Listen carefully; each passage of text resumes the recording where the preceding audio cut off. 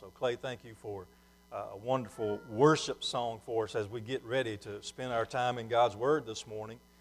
We want to make sure that we get our hearts right before Him, that we ask God to open our eyes, open our mind to what He wants to show us today, because it is so important for us to enter into our time of worship together with Him in mind. You know, there's a whole lot of other things going on right now. The world is crazy, and not only that, there's so many distractions in here as well that we could very easily miss our opportunity to worship God and hear from Him today. But let's just center our minds, center our thoughts, our worship toward Him now as we get ready to partake of His Word. Turn with me to John chapter 2, the Gospel of John. This morning we get to start chapter 2. Now we went through chapter 1, and our plan is to get all the way through the Gospel of John as we study through it, preach and teach through it. We want to hear from God what He has to say in this Gospel, the story, the written account of Jesus' life here on earth. So in the previous chapter, we talked about how Jesus is the King of Kings and the Lord of Lords. He is the Word of God, and He was in the beginning with God. We go on through the Scriptures, and then last week He was calling some disciples, and as He did that, He was speaking to Nathanael, and Nathanael proclaimed Him the Messiah because he told Nathanael where he was, what he was doing before he got up and came to where Jesus was. And he told Nathanael this in verse 50 of chapter 1, "You will see greater things than these." He says, "Because I said to you, I saw you under the fig tree, do you believe? You will see greater things than these." And that begins this morning as we start in chapter 2. What the disciples get in this story is a glimpse of Jesus' glory. A glimpse of glory. So we're going to read this morning through verse 12, chapter 2, verse 1 through 12, and we're going to see a glimpse of the glory of the King. On the third day, there was a wedding in Cana of Galilee, and the mother of Jesus was there. Now both Jesus and His disciples were invited to the wedding, and when they ran out of wine, the mother of Jesus said to Him, "They have no wine." Jesus said to her, "Woman, what does your concern have to do with me? My hour has not yet come." His mother said to the servants, "Whatever He says to you, do it." Now there were set there 6 water pots of stone, according to the manner of purification of the Jews, containing 20 or 30 gallons apiece. Jesus said to them, "Fill the water pots with water." And they filled them up to the brim. And He said to them, "Draw some out now and take it to the master of the feast." And they took it. When the master of the feast had tasted the water that was made wine, and did not know where it came from, but the servants who had drawn the water knew, the master of the feast called the bridegroom, and he said to him, "Every man at the beginning sets out the good wine, and when the guests have well drunk, then the inferior. You have kept the good wine until now." This beginning of signs Jesus did in Cana of Galilee, and manifested His glory, and His disciples believed in Him.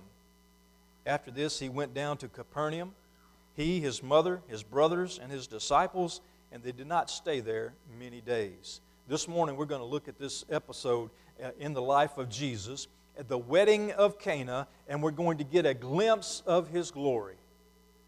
Let's pray together this morning. Father, You have blessed us richly this week with life, with love, with family and friends. And this morning, again, Father, You have blessed us, enabling us to come to Your house and worship You. Father, thank You for loving us. Thank You for providing so well for us.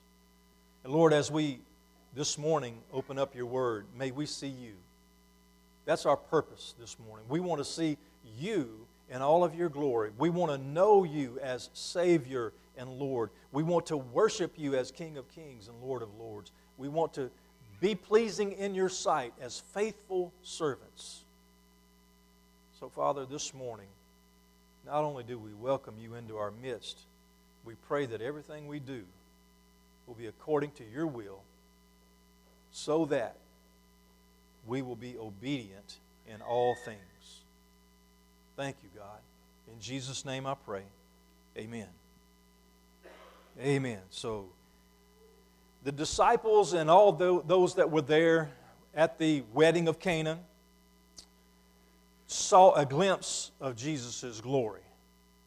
So as we look at the story this morning, as we get this account, we're going to look at three things that I believe come out of this that will help us to understand what God desires of us, what He wants to show us today.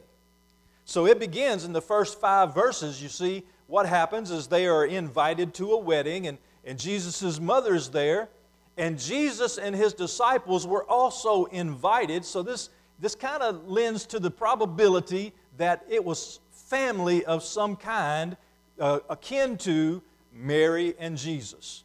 Now, we don't know that for sure, but that was a probability, because Mary, it didn't say that she was invited. It says she was there. She was probably helping make preparations. You know how family helps out at times like that?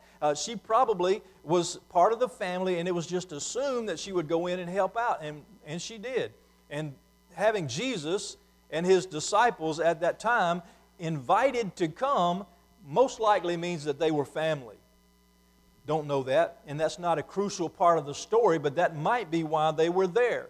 But now, when the time came for Mary may have been in charge of some parts of the wedding or whatever, but she realized that the wine had become, the wine pots or the jugs or whatever they were drinking out of, there was none left. And for a hostess to run out of stuff, we even today, we don't like to do that.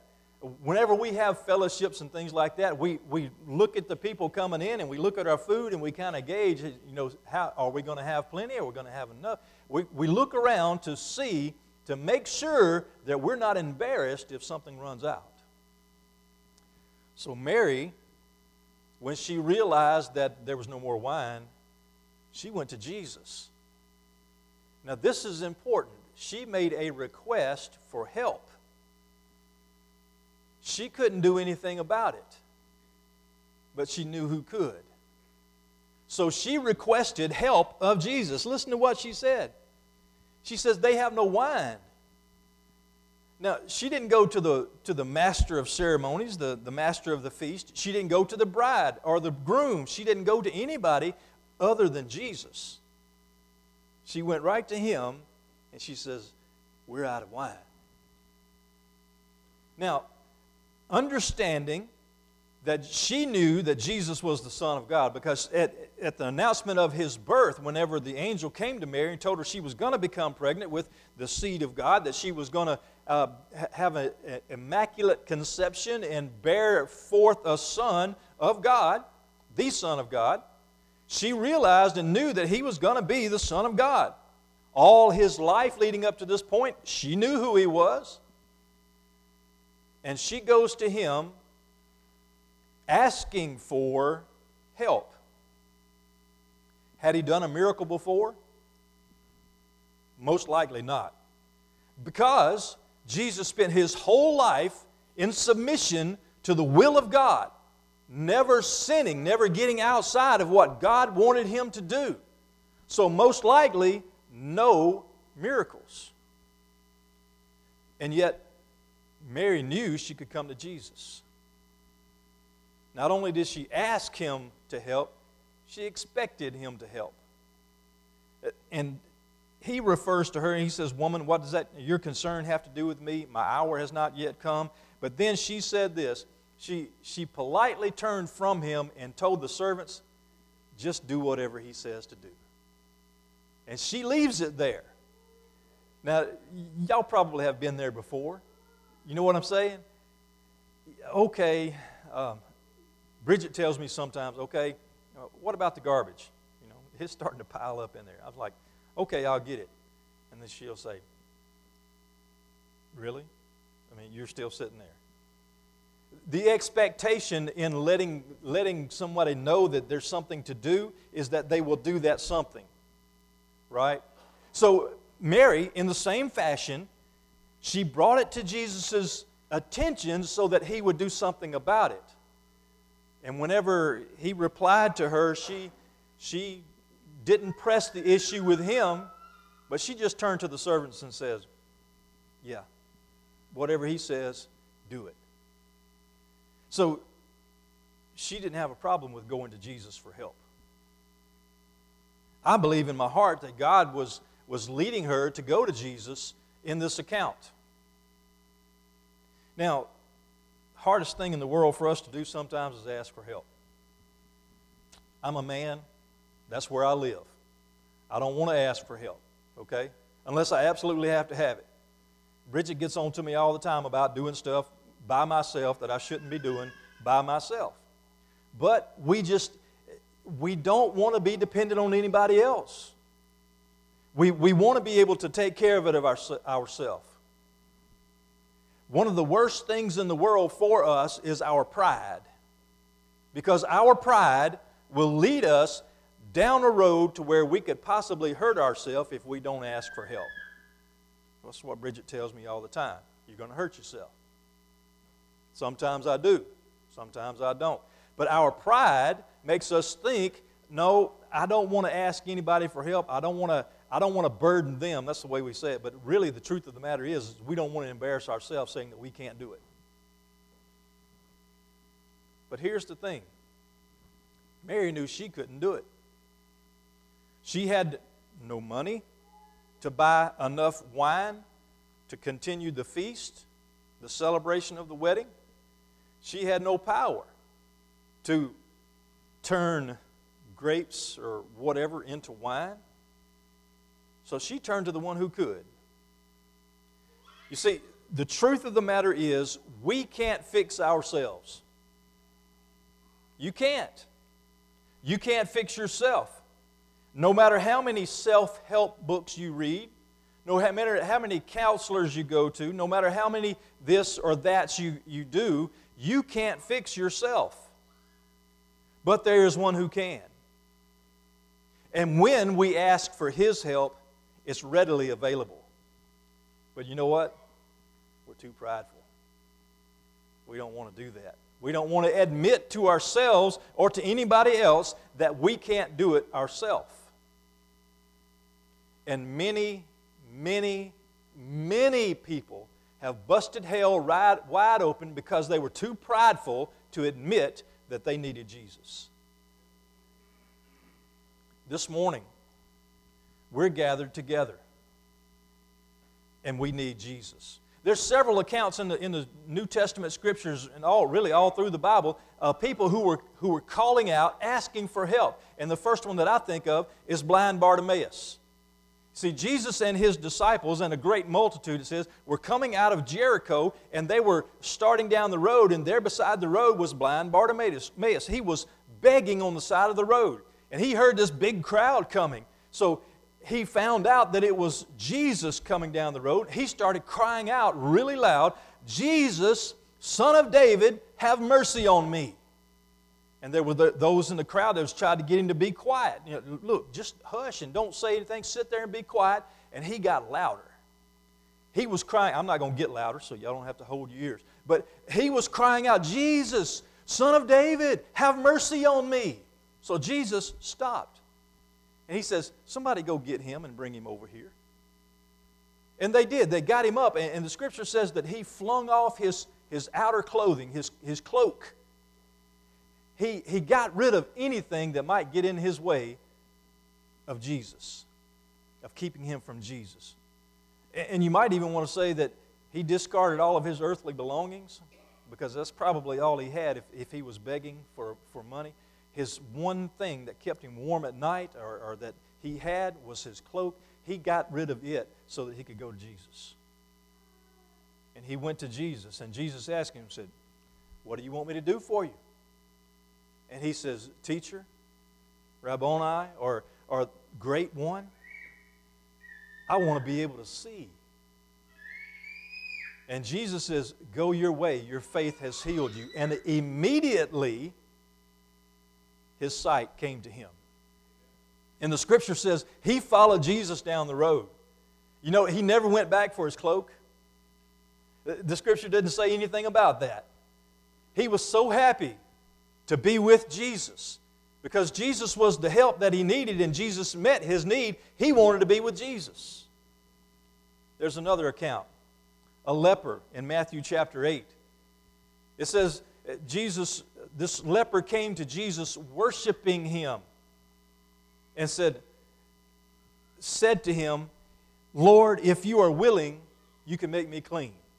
Now, a leper was someone who was, had a skin disease, a skin cancer, if you want to look at it like that, and there was no earthly cure for that. Whenever you got leprosy, you were outcast in society, and eventually you were just going to die. So he cried out to Jesus, and he was worshiping him. He says, if you are willing, you can make me clean. You know what Jesus said to him? He was crying out to Jesus. He told him, look, you're the only answer. You're the one who can do this. And Jesus says, I am willing. Be clean. And immediately, he was clean. Some people think, I don't want to bother Jesus with all my stuff. But Jesus wants to be bothered with your stuff. He wants you to come to him because that means we are dependent on him, and we are, whether we're prideful or not, whether we realize or not that we are dependent on him, we are.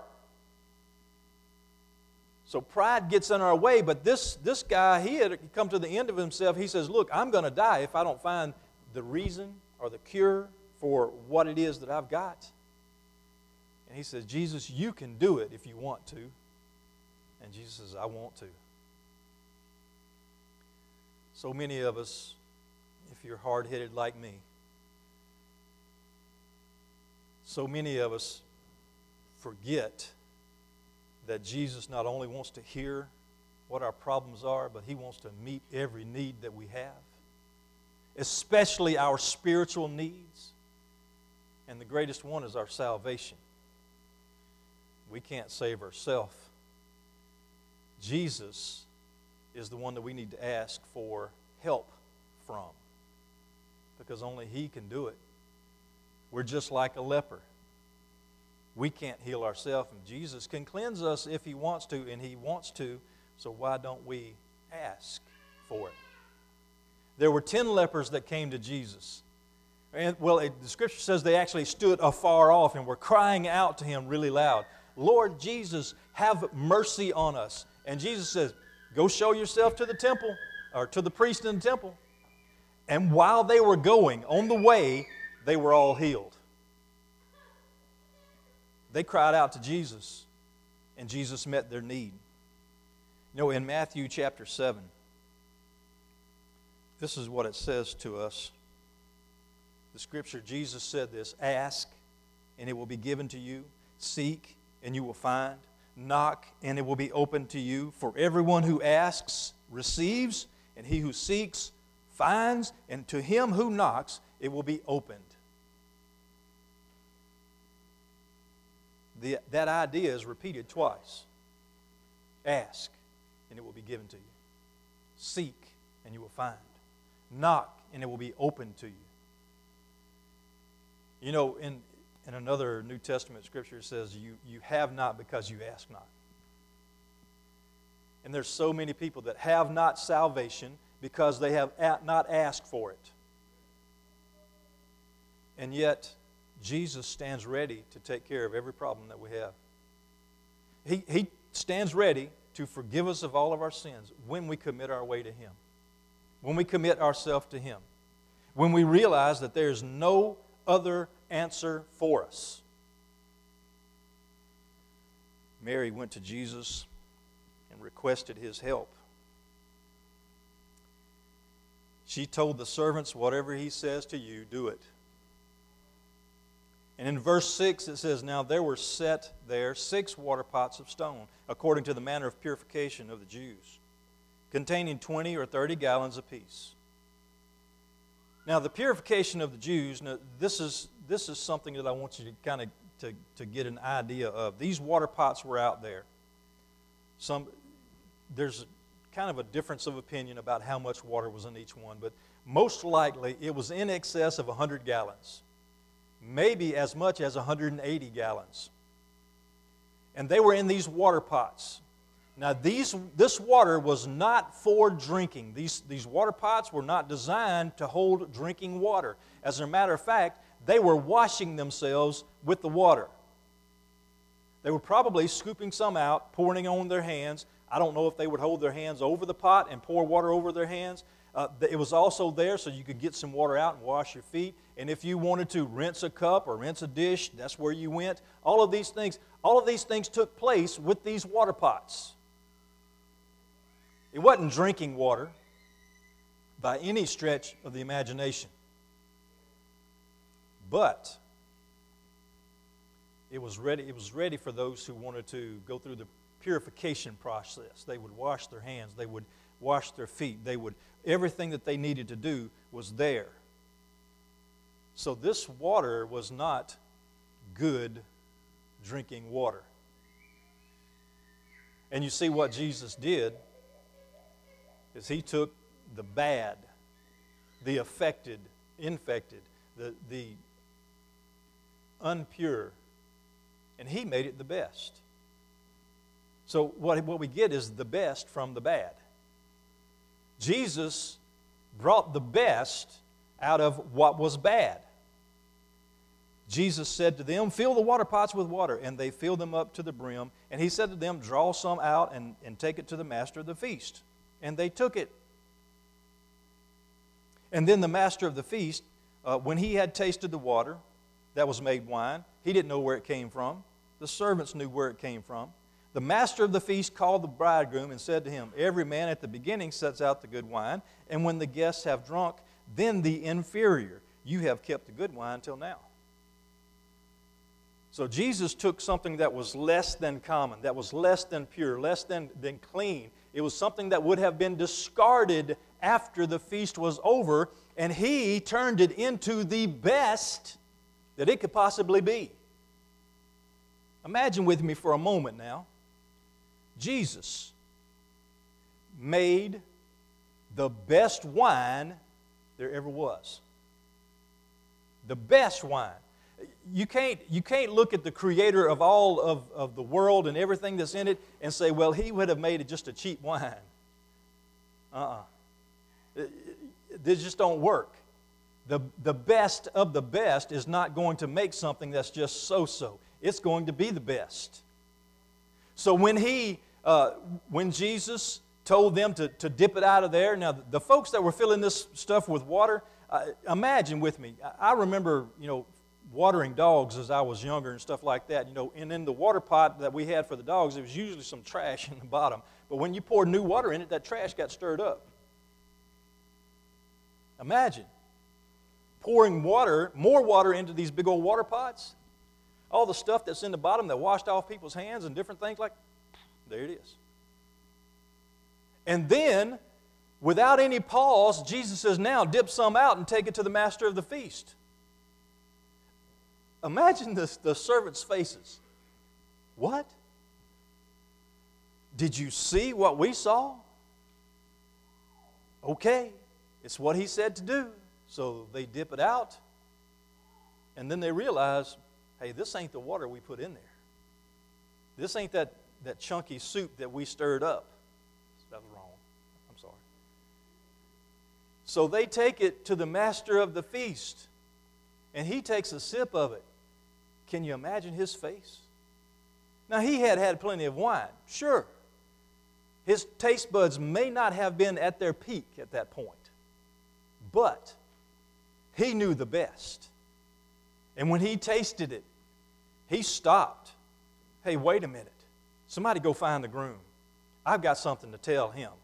I've got a question to ask. He says, now look, Everybody, whenever they get started, they want to put their best stuff out so that, everybody, after they drink a little bit, they don't care as much anymore, so that then you can put out the cheap stuff and everybody's happy still. He says, you waited till last to give your best.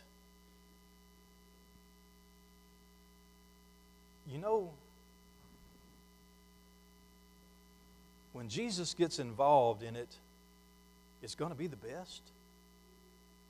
And yet we're so scared to ask for His help. Sometimes we get so preoccupied with what we do and what we've done and all these other things that are going on, we forget that Jesus wants the very best. And only He can do that.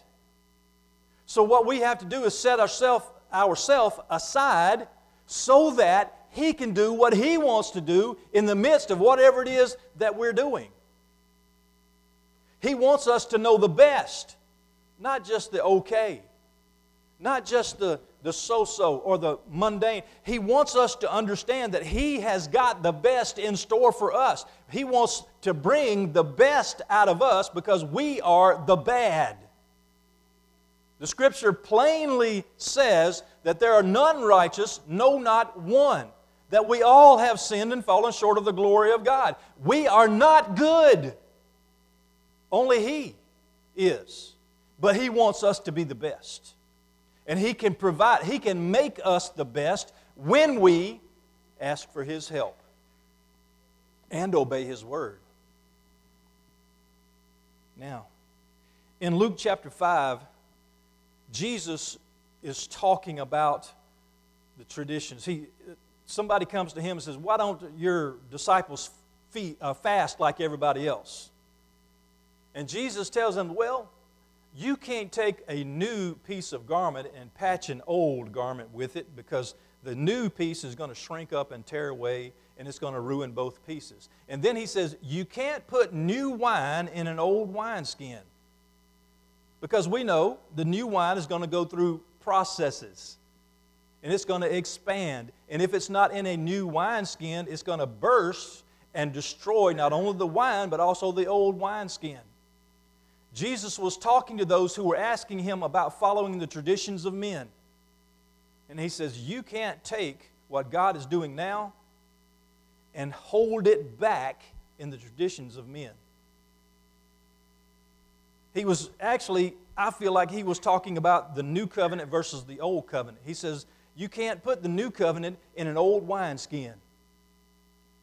You can't put the new covenant inside the old covenant and save any of it because the new covenant is grace. The old covenant was the law. The law was meant to show us our need for grace. And now when grace has come, it has fulfilled all of the law and we can be forgiven. And Jesus says, you can't take grace and put it in the law because it's going to mess the law up and grace. But He says, you take the law shows you your need for grace. That's the old covenant. The new covenant is God loves you so much, He's willing to wipe your slate clean when you trust in His Son. That's grace. You don't deserve it, but you get it from God when you ask for His help and follow His word. In 2 Corinthians chapter 5, verse 17, the Scripture says there that you are a new creation. Those who are in Christ, verse 17, therefore if anyone is in Christ, he is a new creation. Old things have passed away, behold, all things have become new. You see, when you accept Christ as your Lord and Savior, you're no longer the water in that water pot. You are the wine that's drawn out and carried to the master of the feast. New creation. Brand new. Totally changed. Let me tell you about my new creation experience. I was at Ruth Baptist Church, and I was 11 or 12 years old, somewhere in that neighborhood, and I was standing there holding the back of the pew, white-knuckling for about 3 months. Every time the preacher gave an invitation, I dreaded it. I was like, if I can just get through this, I'll be all right. And then one day, I was sitting there on the edge of the pew looking out at him, and he looked at me, and my head was down. After I saw him, I put my head down, and I was thinking, Lord, I know you're talking to me. Every time he gave an invitation, I knew the Lord was talking to me. Well, one Sunday, I heard a noise on my right-hand side, and I looked up, and my sister was going down the aisle on the outside of the pews, and she was about to make the turn and go over to talk to the preacher. And I said, you know what? I ain't going to let her beat me. I knew the Lord was calling me for salvation also. And I said, if she can do it, I can do it. I was so scared. I didn't want to turn loose. I didn't want to let go, but I knew I needed to. I knew I had to. And I went down there, and at that altar, I prayed a prayer with the preacher. And I gave my heart, I gave my life to the Lord then. And you know, when I prayed that prayer, I became that new glass of wine. I was no longer that dirty water in a water pot. I was a new creature, a new creation. The old man had passed away. The new man had come forth. You know, the funny thing about a grape is that it will never be wine unless it goes through the right processes. Now, somebody can take a grape and make something wonderful out of it, so they tell me. I don't like wine. But you can take a grape and go through the fermenting processes and make a really good drink out of it, so I'm told. But you can also mess it up. You can do it wrong, and it won't be good. It will be terrible. The grape has to go through the right processes in order to be changed into something good, the best. You know, that's also true with us. We have to go through the right processes in order to be pleasing unto God. That right process is what He's already told us we need to do. We need to trust in His Son as Lord, as Savior. He is the Son of God. He came so that He could forgive us of our sins. When we go through the processes that God has called us to do, Jesus said this, you must die daily, take up your cross, and follow me. See, that's the process. And unless we go through that process in obedience to Him, then we're not that new wine. We're not the best. We have tried some other way, and what comes out is something incomplete at best. Terrible, horrible at the worst. First of all, we need to ask Jesus for our help, and so that He can turn the bad into the best. If you're not the best this morning, you haven't been to the best. We know that we're not complete yet. We hadn't been glorified, but one day we will be. We've been justified in the Lord Jesus Christ, those who are in Christ. We are being sanctified. We are being made better, but one day He will glorify us in Himself. The last thing that I want to talk to you about this morning, first of all, request help. Be the best from the bad as He changes you into that new creation. And then in verse 11, it says, this beginning of signs Jesus did in Cana of Galilee and manifested or revealed His glory, and His disciples believed in Him. Now before this, His disciples had heard about Him being the Messiah. They had listened to His preaching and teaching, but they had not seen a manifestation of His glory, His divinity. Jesus' divinity came into play here. They saw what happened. They were not a part of the process, but they saw it. You got to know, they probably tried the wine after it was over. And most likely agreed with everybody else, this is the best. But they saw what Jesus did. They had heard, but now they saw. And the Scripture says they believed in Him. One of them had already proclaimed that He was the Messiah. And Jesus told him, you're going to see greater things than that. And now they watched dirty water be turned into the best wine. And they believed.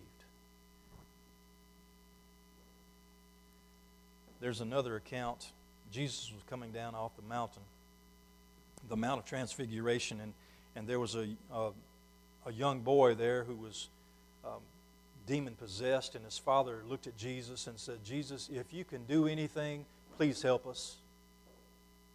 And Jesus says, "If you can believe, all things are possible for him who believes." And he looked at Jesus, he says, "I believe, help my unbelief." And you know what Jesus did? He healed his son. Do you think that helped his unbelief? Probably, a little bit. No, completely, because he saw it. He experienced it. He knew then what Jesus had done. That's a complete belief, a fulfilled belief. So the disciples saw Jesus turn the water into wine, and they believed.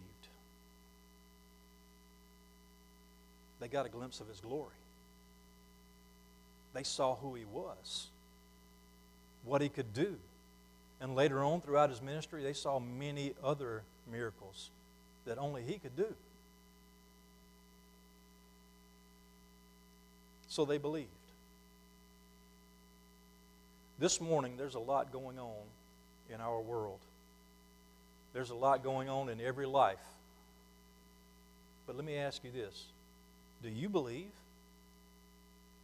Do you believe that Jesus is the Son of God? Do you believe that He gave His life for you so that you could have everlasting life and forgiveness of sins? Do you believe? And if you do, are you behaving the way that He wants you to?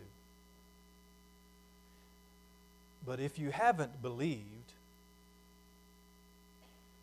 do you want to see a changed person?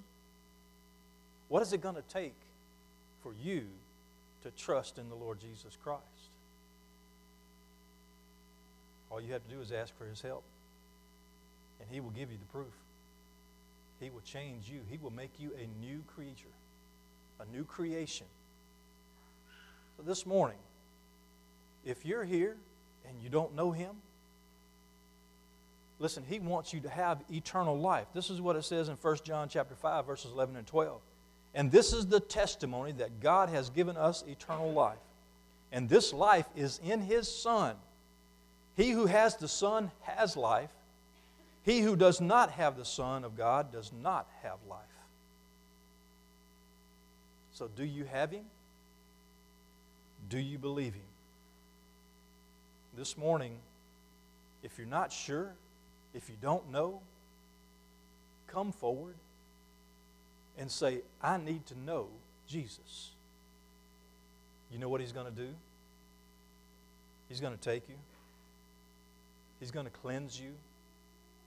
He's going to make you like that new, best glass of wine. Let's go to the Lord in prayer. Lord, this morning, we've gathered here to worship and to get a glimpse of Your glory. We thank You for Your word. We know every word is true. We thank You for the revelation of Jesus to His disciples this morning, showing that He is the King of glory, the Master of all things. And this morning, Father, we want to submit ourselves to You also. So, Father, thank You for Your word. Thank You for Your Spirit. As we enter into our invitation time, Father, for those that You've spoken to, give them the courage to come forward. I know it's a scary thing. It's not easy. But Father, with You, we can do all things through Christ Jesus who strengthens us. So Lord, I'm asking for You to accomplish Your purpose, Your will in our invitation time. In Jesus' name, amen. Please stand for a hymn of invitation.